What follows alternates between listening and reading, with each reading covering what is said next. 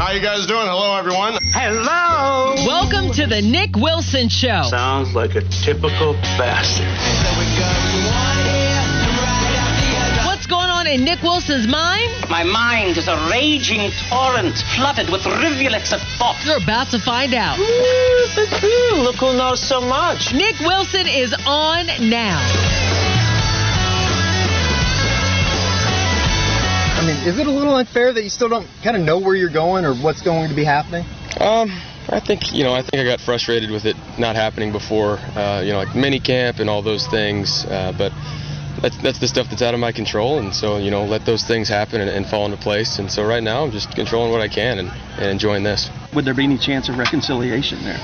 No, I think for that to happen, there would have to be some reaching out. But we're ready to move on, I think, on both sides.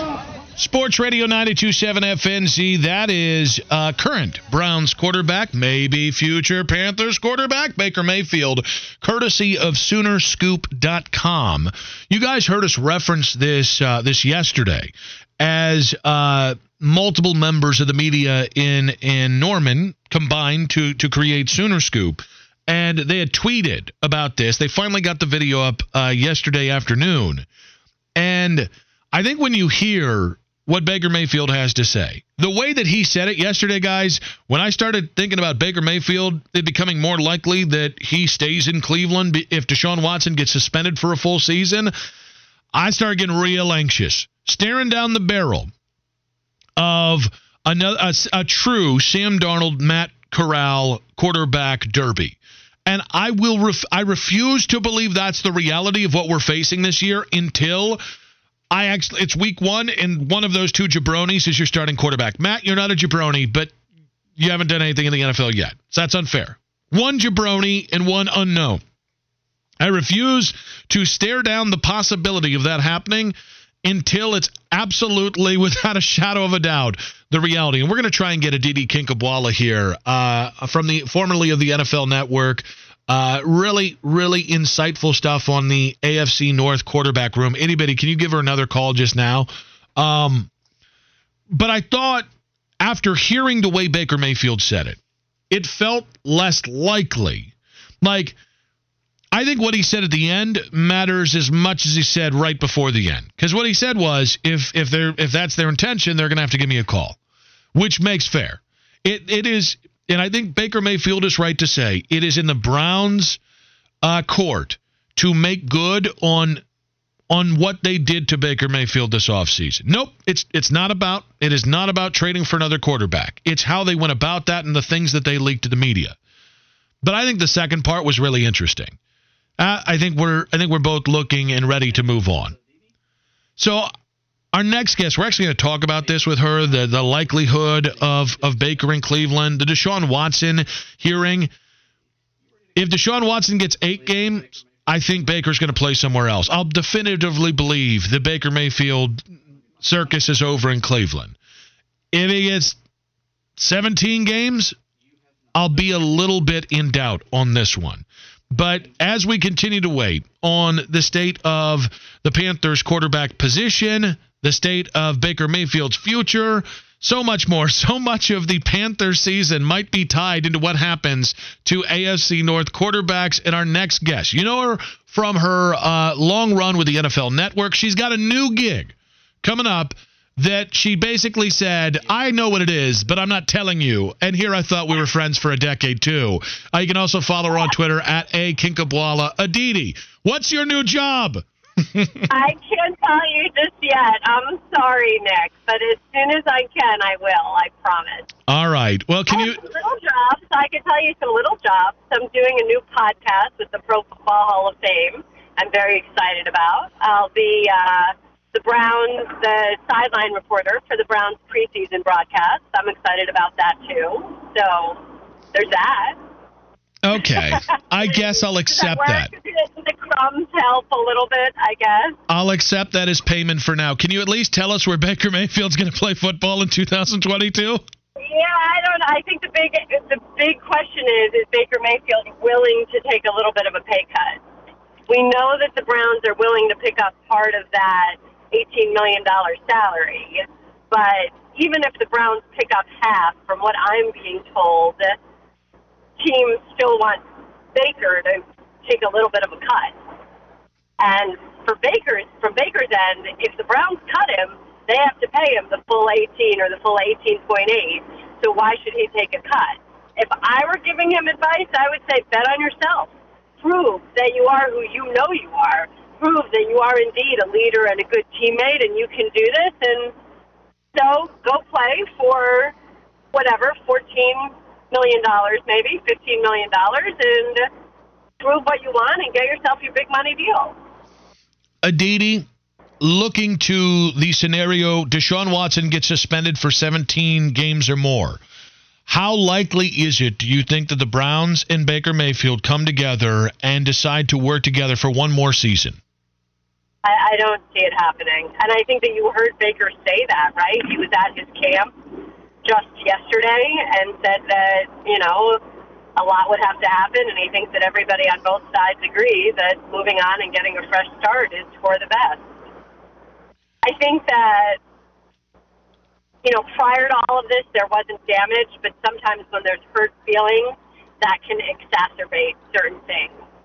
And although I do know that the Browns feel that Baker has been professional and, you know, and asked, I do think that it behooves both sides to just get that fresh start that Baker Mayfield is talking about. Aditi Kinkhabwala, longtime NFL Network reporter, on the guest line. We're talking AFC North quarterbacks here. We started with Baker. Going to the Deshaun Watson situation, I know that there's a lot of stuff that's just hypothetical, and it's really in the hands of what comes out of this hearing. But do we get a sense that whenever this hearing wraps up, one, I guess do we have a sense of how long this hearing is going to take between the NFL PA Association and of course, Sue Robinson, the retired circuit court judge, who's kind of adjudicating this? Do we know how long it's going to take? And from that, how long a ruling on his, near future is going to take from there? You know, from all I've heard, it's obviously multiple days. Is multiple just today. A second day is multiple. A third day tomorrow. I can't honestly tell you, Nick. I think that there has been so much speculation. There's so many permutations to this. What can be appealed? What won't be appealed? How do the optics play into all of this? What is fair? What is the NFLPA going to bring up about other facets of the NFL's personal conduct policy? I think that there's a sense of, I don't know what to call it other than fatigue. Like, let's get a decision and let's move forward. Whatever it is, if it's a suspension for a year, if it's a suspension for 8 games, if it's the more time that this takes, I don't think that it gives any greater clarity. Aditi, looking elsewhere in the AFC North, Lamar Jackson and the Ravens, there continues to be some sort of contract impasse there. Do you think how likely it is that you think Lamar is going to get a long-term contract extension and stay with Baltimore for the next 4 or 5 years? Well, this is really so bizarre, Nick, because it truly is on the player's end. The Ravens have been ready to negotiate, and the Ravens have been ready to do a deal. But as Eric DeCosta repeatedly keeps saying, it has to do with when Lamar feels that urgency. And let's not forget that this is a bit of an unusual negotiation, and that's because Lamar represents himself. We have known since Lamar came out of college that he and his mother keep sort of a very close circle, but the team can't negotiate with his mother because his mother isn't a registered agent with the NFLPA. And so the negotiations have to happen with the player directly. And if the player is not feeling like, oh, I need to get this deal done, or I want to get this deal done, or let's sit down and hammer this out, then the Ravens are essentially a little bit hamstrung. And I do know from multiple conversations within the Ravens organization, publicly and privately, I mean, look, John Harbaugh is on the record, Eric DeCosta is on the record. They're all on the record saying that they see a long future with Lamar Jackson and they want to sign Lamar Jackson. But I have heard from other people outside the organization who think that a delay might actually be good for the Ravens because, again, remember, the Ravens are all in on Lamar and believe in Lamar. But there are still people in the NFL that wonder about Lamar's health and his longevity. And so I actually spoke to someone in a front office just a couple of weeks ago, Nick, that was saying that it may be better for the Ravens if a deal doesn't get done this year and see how the season goes for Lamar. And that it's not a season like last year, that essentially was just one injury after another, all sorts of nagging issues, and a lot of frustration over that from Lamar himself. You know, I think that he just felt mentally beaten up by not being able to string together a bunch of games. All right. I know you are a Pittsburgher. You are married. No. I just live here. Yeah. Remember, I was born in New York. I grew up in New Jersey. I don't know that. I mean, the people in Pittsburgh don't consider me a Pittsburgher. I'm not going to carry that label. Yeah, sorry. You married into Yinzer status. I think I got to give it to you here. How that works? Yeah, it is 100%. Like marrying into a religion. Yep. So I got to ask you, is your husband on board with Mitch Trubisky as the long-term starting quarterback of the Pittsburgh Steelers? Is he on board with Mitch Trubisky, or is he pushing for Kenny Pickett? I need to know which way he falls. Well, I think that he acknowledges it is not a grand statement on Kenny Pickett's future and his prospects if he does not start week 1. Right now, all signs are to Mitch Trubisky starting the season, unless Kenny blows everything out of the water, and giving Kenny a little bit of time to season, to see the game up close from this level, to just get better, and to perhaps take a little pressure off of him as well. Not that he's ever shied away from that, not that he is wanting that or asking for that. But Ben Roethlisberger, in year, 16 of his career, talked about how valuable it was to spend the season on the sideline and have the headset on and watch the game from there, and the whole process of the plays being called in and how that all happened. This is the year, of course, in 2019 when he blew out that elbow. And so I don't know why people think it's such a knock if a rookie quarterback actually takes a little bit of time. I mean, Aaron Rodgers wasn't hurt by sitting. Patrick Mahomes wasn't hurt by sitting. Eli Manning wasn't hurt by sitting. Sometimes it's not a bad thing. If Matt Corral sits in Carolina, that's not a bad thing. And right now, I do that the Steelers players have really taken to Mitch Trubisky. That Trubisky has taken to this playbook that it's a very collegial room. I mean, Kenny Pickett told me that he thinks that he and his fiancée are going to go down to Florida to spend a couple days with Mitch Trubisky and his wife and their brand new baby. So there's no drama in all of this, and I think there will be a true competition come training camp, but I do think that right now things are leaning towards Trubisky getting that chance to start the season. Follow her on social media at Kinkhabwala. She is Aditi Kinkhabwala, longtime NFL Network reporter. We'll find out where she goes next. Also, Yinzer apologist Aditi Kinkhabwala. Aditi, thank you so much for your time. It's always great to catch up. Nick, thank you for having me. And also, really quickly, love that there were no questions about the quarterback in Cincinnati. How the times have changed, right? Is there a guy there? Is there a good player there? Have I heard about him? Salty Browns fan here. He's a good chess player. I heard he's a good chess player. A little salty, but a good chess player, too. Be good, Aditi. Thank you so much there. Aditi Kinkhabwala on the guest line. Can't wait to see where she lands. One of the truly nicest people you will ever meet in the national media. The best. And you know, I know we talked a little bit about the quarterback situation here, but let's give Steve Clifford the keys. That's ahead on Sports Radio 92.7 FNZ.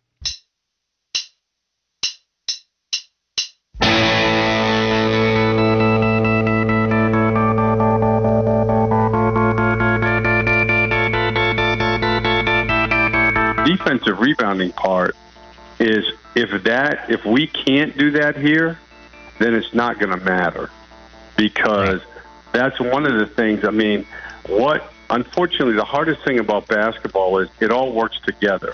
Not like football where you get 11 guys playing offense, 11 guys playing defense. And we are going to have to figure out a way. We can't be 28th in defensive rebounding and be a playoff team. Sports Radio 92.7 FNZ. That is the voice of once and future Charlotte Hornets head coach Steve Clifford on with the Mac Attack this morning. If you guys didn't listen to that, he also had he was on with KB yesterday. Make sure to check out those interviews, WFNZ.com. I liked Steve Clifford, the coach, beforehand. I really I enjoyed listening to him in both of those stops. And I also thought Mitch had a couple of faux pas yesterday during the press conference, which you heard on this show. I didn't think Steve did. I thought Steve was pretty tactful. Steve sounded like a guy who had been around the NBA block and understood that there were things you should say in your introductory press conference and things you shouldn't say. I would rather a coach neither win or lose his introductory press conference than you just go out there and you just talk. You're not trying to win people over. Than a guy who's swinging for the fences and lose. Like Joe Judge, and I'm going to go back to it. Joe Judge had one of the worst introductory press conferences in the history of the NFL. Just came out full-on meathead, sounded like a jabroni, right? And that's not why he was fired 2 years later. He just wasn't a good coach. He wasn't ready. That situation was not ready for him to succeed in either. But He was clearly trying to rally the troops. And a lot of fans for the Giants got annoyed with Joe Judge's press conference. So I think Steve Clifford was measured. I thought he had some good insight to a team. Let's remember, Steve Clifford probably wasn't thinking a lot about the Charlotte Hornets until about 10 days ago. Once the Kenny Atkinson thing blew up and they re-engaged with Steve Clifford about being a legitimate candidate, that's when things got interesting. But I thought what he said there with the Mac Attack, saying the Hornets need to be better defensive rebounding or whatever changes they make offensively or however they play isn't going to matter. I thought that was a good point. And I think in reality,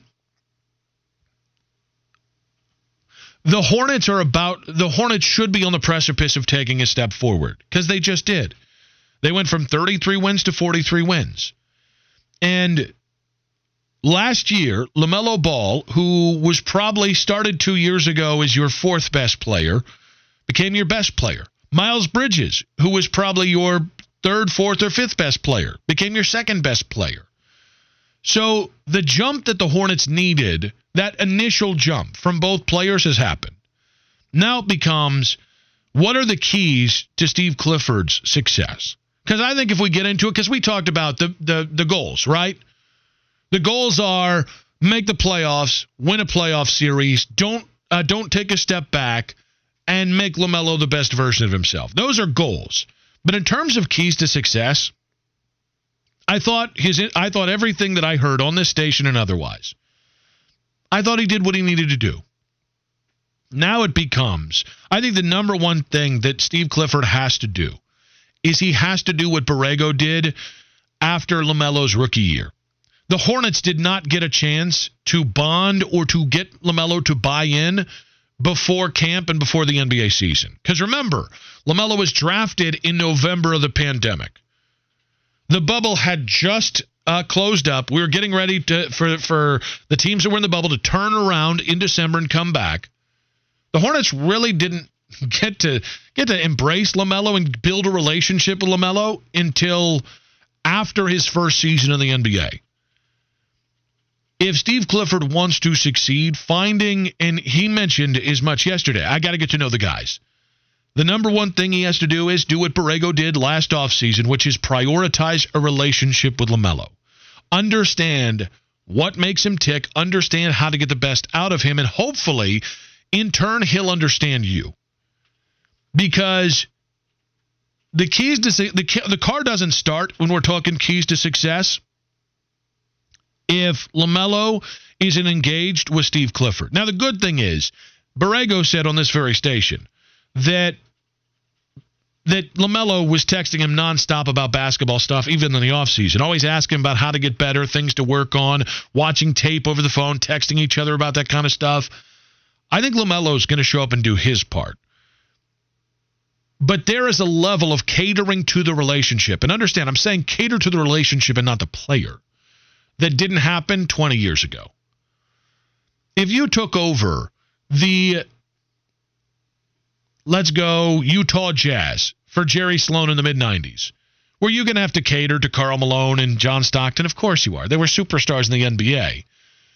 But in the end, you just had to earn their respect. You didn't have to be buddies with them. I think coach and player have to be a lot, and I don't mean buddy-buddy, and I mean best friends, and I mean going out for drinks together. But you've got to have an understanding a lot earlier. And the relationship is not, 25 years ago, you earned respect in an NBA locker room by busting dudes' cojones, making them play harder, demanding things from them, and by winning. Winning helps. Steve Clifford's pedigree with Kemba Walker probably is going to help. But that's actually one of the reasons why I'm a little excited to see what Steve Clifford can do with LaMelo. One, I think being a defensive expert or being a guy with a defensive focus, if LaMelo unlocks his abilities as a defender, if he raises his basketball IQ, and more importantly, there were just games late in the season where he would just have little tiny mental lapses defensively, whether it was in transition or in the half court. And it's a lot noticeable when that happens in the final 4 minutes of a game or 2 minutes of a game or 60 seconds of a game. There were moments we didn't see him late in the game because of defensive miscues or defensive lapses. If Steve Clifford can raise the IQ of LaMelo on the defensive side of the ball, look out. Because he's 6'8". Even though he's a little thin frame-wise, he's athletic enough to be a good defender in the NBA. You add just being a good defender. Doesn't have to be a great defender, but a good defender to LaMelo plus defensive IQ. Oh, and oh, by the way, offensively, he's going to be one of the most talented players in the NBA. I really do think part of Steve Clifford's keys to success here is that over the next 3 years, maybe as soon as next year, LaMelo becomes an MVP candidate. And you don't get that without another offensive jump, which usually does happen in year 3 for rookies, especially guys right out of college, even though LaMelo was right out of Euros. So year 3 offensive jump, and then just becoming a good, average to good defender in year 3. And I think LaMelo will shine as bright as you and I hope he can in year 3. 704-570-9610. I want to ask you guys, to you, what are the keys to success for Steve Clifford? I'm not asking about what are the goals. I'm asking what do you need to see out of this team for them to succeed? Because as Steve Clifford has been asked and answered about the pace of play multiple times. And he's answered it similarly but differently. The similarity is he's going to adapt to the pace of play. What's been interesting is when he was on with Mac this morning, he kind of refuted the idea that they didn't play with pace, even though Mac was right in the end, that they didn't play with pace his first run here. But he also has said that the league has changed since he last was a head coach. I really worry when older coaches, respectfully, Steve, that's what you are, I really worry when older coaches say, I'm totally going to adapt. Well, the first thing when I heard, when we read the Mitch Kupchak thing in the press release saying, we're still going to play with pace, our offense is still going to be great, had to get ahead of that. When I read that, the first thing I thought of was Mike McCarthy saying he spent 6 weeks with Chris Collinsworth and some nerds from Pro Football Focus. And he was like, guys, I love the analytics now. I love them. I am analytics now. Can we just pick on Tony La Russa? Why was I going to McCarthy? La Russa's a better example. Because nobody knows that Tony La Russa, nobody paid attention nationally. It was literally during the playoffs. During the playoffs, there was a vignette run on Mike McCarthy where he was like, I basically am an Excel spreadsheet now. That's basically what he said. And then the first week of Cowboys camp, he's like, oh, that stuff? Yeah, I was lying about that. So, yes, I'm a little trepidatious about Steve Clifford turning this into a half-court offense. Steve Clifford allowing LaMelo, Miles, Jalen, all the young guys, Kai, if he gets on the court this year, allowing those guys out on the court to run is a huge, huge part of his keys to success, which I think brings in the third thing. Steve Clifford, the first 2 runs, preferred veterans, ran with veterans. Certainly, this was a veteran team in Charlotte. He mentioned that as much yesterday.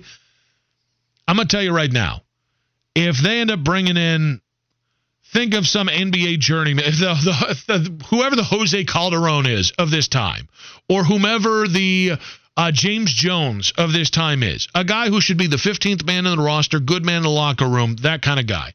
They bring that guy in, and he gets playing time over Jalen McDaniels.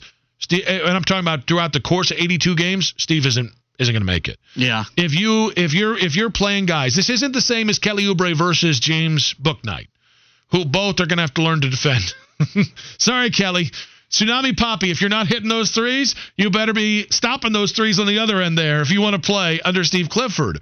This isn't about that. This isn't about Terry Rozier over James Bouknight. It could come down to Mark Williams versus Mason Plumlee. It could come down to Kai Jones over Mason Plumlee. I think that, to me, playing with the young guys and continuing to live through their mistakes, him having patience is another key to his success here. I feel like the biggest thing about him to be successful here is he's got to be willing to adapt to what this team does best. And look, he said the last 24 hours, this team is built to run, and they're built to play on the open court, which they are. But that doesn't mean that his instinct when he gets, on the sidelines to coach them is to coach them to play that way. If he's willing to adapt and grow with this team as a coach, they can be really, really good. I also think this year, in the keys to success, and maybe this is still nebulous, guys beyond, we need to see multiple guys take, we're talking the really young guys. We're talking Kai, Bouknight, JT Thor, Mark Williams fits this. Those guys, we need to see growth throughout the season. Yeah, because if he can't develop them, yes, they're not going anywhere if they do not develop the talent they already have. And I think that's a really important point. I know we all want to skip to the end where the Hornets are in the Eastern Conference Finals or in the NBA Finals and LaMelo's hoisting a trophy and we're all partying naked on Minton Moorhead. Why naked? Because we won a title. And when you win a title, you get naked. Okay. That's how that goes. 2016. Were you naked in Cleveland? There were naked people. I was naked. My wife was naked. It was a good time. That's all I'm going to say right now.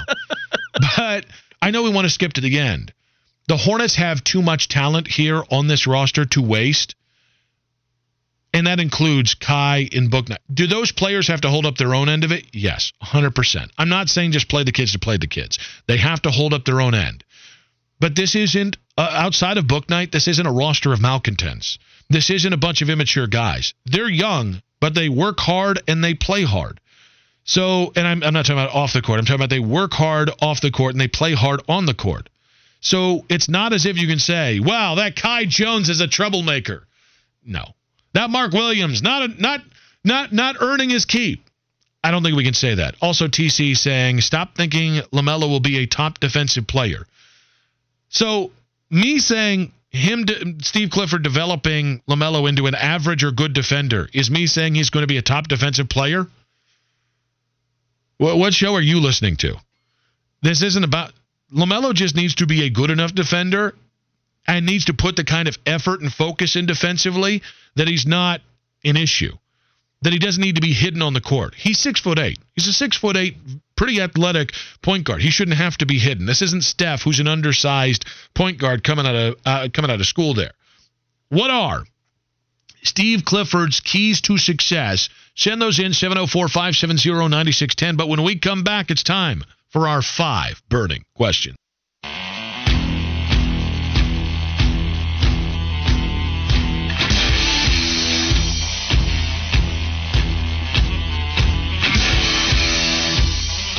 Sports Radio 92.7 FNZ. Got it right that time. Will Kunkel, Queen City News, going to be joining us in just about 20 minutes there. We're going to pick his brain. Clifford, Panthers quarterback situation. We'll ask him the 5 questions, and that's where we are right now. It is as every day at 12:40 you get the 5 burning questions. So as of right now, we have no idea where Baker Mayfield will play. We have an idea, a guess that it's either going to be Sam Darnold or Matt Corral here. So itty bitty fitty, I start this off by asking how many wins for Carolina in 2022. I'm going to maintain my answer since we got the schedule. 8. I think they're an 8-win football team with Sam Darnold. They're a 10-win football team with Baker Mayfield or Jimmy Sweet Lips Garoppolo. Ooh, by the way, Brad Panovich. This is a nice little an honor. Brad Panovich himself, Charlotte weather legend. Saying 9 wins. 9 wins for the Panthers. That's a nice forecast. In 2022. I see. Well, okay, but is the weatherman ever really that accurate? Outside of Brad Panovich. James from Maiden saying, I don't care on the first answer. As currently constructed, I will give them 7 wins. With Sam Darnold, I will give them 7 wins. If they get Baker Mayfield, I will go full-on pandering Mac. I will go 9 or 10 wins if they get Baker Mayfield. But as currently constructed, because I don't think people understand how badly Sam Darnold held. Or rather, when you say 8 or 9 wins, I don't think people really realize how badly they... A better offensive line and a couple extra depths here doesn't make up for the most important position on the team being absolute trash. That is number 1 of our 5 questions. You guys can send them in on the Garage Door Guru text line or fill out the questionnaire at Nick Wilson Says. So 1 was how many wins for Carolina in 2022. Number 2, I don't know what made me think about this. It was, ironically, it actually was getting caught in the executive bathroom for the women going to the bathroom this morning. I was like visualizing the comedy of that. So I'll ask you, what actor would play you in a show about your life, itty bitty fitty? This is very easy, and it's not because he acted in my favorite TV show, but it's Matthew Perry. Look at how he is now or 20 years ago before the problem. Both. Look at how he was with women and friends. That's how I am with women today. And then look at him. Was it the Odd Couple he had the show with on CBS where he was the sports talk show host? And he was, excessively overweight, depressed over what happened with women. Like, it's literally the perfect ideal match, minus the drugs, the anxiety, and the depression. See, I think... I understand, because a lot of people are going to say, oh, Nick, you're going to have John Goodman play you? No, oh, Nick, you're going to have Kevin James play you? No, I'm going to have Matthew McConaughey play me. Look at any movie that is made about an average Joe in real life, and they glam that son of a bee up. So why would I be like, oh, please find a fat, funny guy to play me? No. I want to livin. I want to keep living. All right? And I want people to think, when they make the Nick Wilson story, I want people to think that I look like Matthew McConaughey, so that's who I'm casting. All right? If he says no, then I'm on to Ben Affleck. If he says no, well, then I'm pretty screwed. But I'll just find, you know what? Paul Rudd. Paul Rudd, your good-looking self, you're up, you're playing Nick Wilson. Why would I settle for another schlubby person? I want to be glammed up in the Nick Wilson movie. You want to know why I said that you have great calves? Because Kevin James also has great calves. I'm going to need you to bite your tongue right damn now. So that is question 2 of our 5 questions. How many wins for Carolina in 2022? What actor would play you in a show about your life? Brad Panovich saying Jason Statham. All right, now here's your weather forecast, and then I'm going to kick you. I don't know why he would say that he was going to kick you. James Allen saying Kane Hodder. Who the hell is that? I don't know. Probably some random Duke nobody, because that's all his answers are related to. I'm going to have Peter North play me in the Nick Wilson Show movie. Again, false representation, but I'm okay with it. Big Cat Dan saying Don Cheadle. Ooh. Oh, God, I'd love Don Cheadle to play Nick Wilson. People would be very confused. Very confused. Yeah. But, God, Don Cheadle can act, man. Ooh, Logo 704. Denzel! Yes! But I want him to play me the way he plays Frank Lucas in American Gangster. Right? I'm talking about the scene with Idris Elba where he's like, I'm going to need you to give me my money. And then he pulls the gun out, and the guy's like, what are you shoot me? And then he literally That's how I wanted to play Nick Wilson in the Nick Wilson Show. Also not a bad one. 704 number saying The Rock. I like that as well. I thought you were getting excited about the 704 number saying Gary Busey. Gary Busey, you mean? Yeah. No, Gary Busey I would like to play me, but not Gary Busey. Sam by the Lake saying James Corden. Guys, I'm not just... I get it. I have a weight problem. I'm working on it. Fat actors don't just have to play fat people. All right, let's glam me up a little bit here. Question number 3. This was brought up when you and I were talking about yesterday, because it was Tuesday. And you just completely complained about the day of Tuesday. You hate it. And I quote, "It is the worst day of the week." Okay, you're outside your ever-loving mind, because the worst day of the week is, in fact, Monday. However, that then brought us to the discussion of what is the best day of the week. And your answer was? I love Thursdays. Uh-huh. And I don't know, I guess because it's like the anticipation of the weekend. Because like then when Friday gets here, something happens at work, I'm here to like 4 o'clock.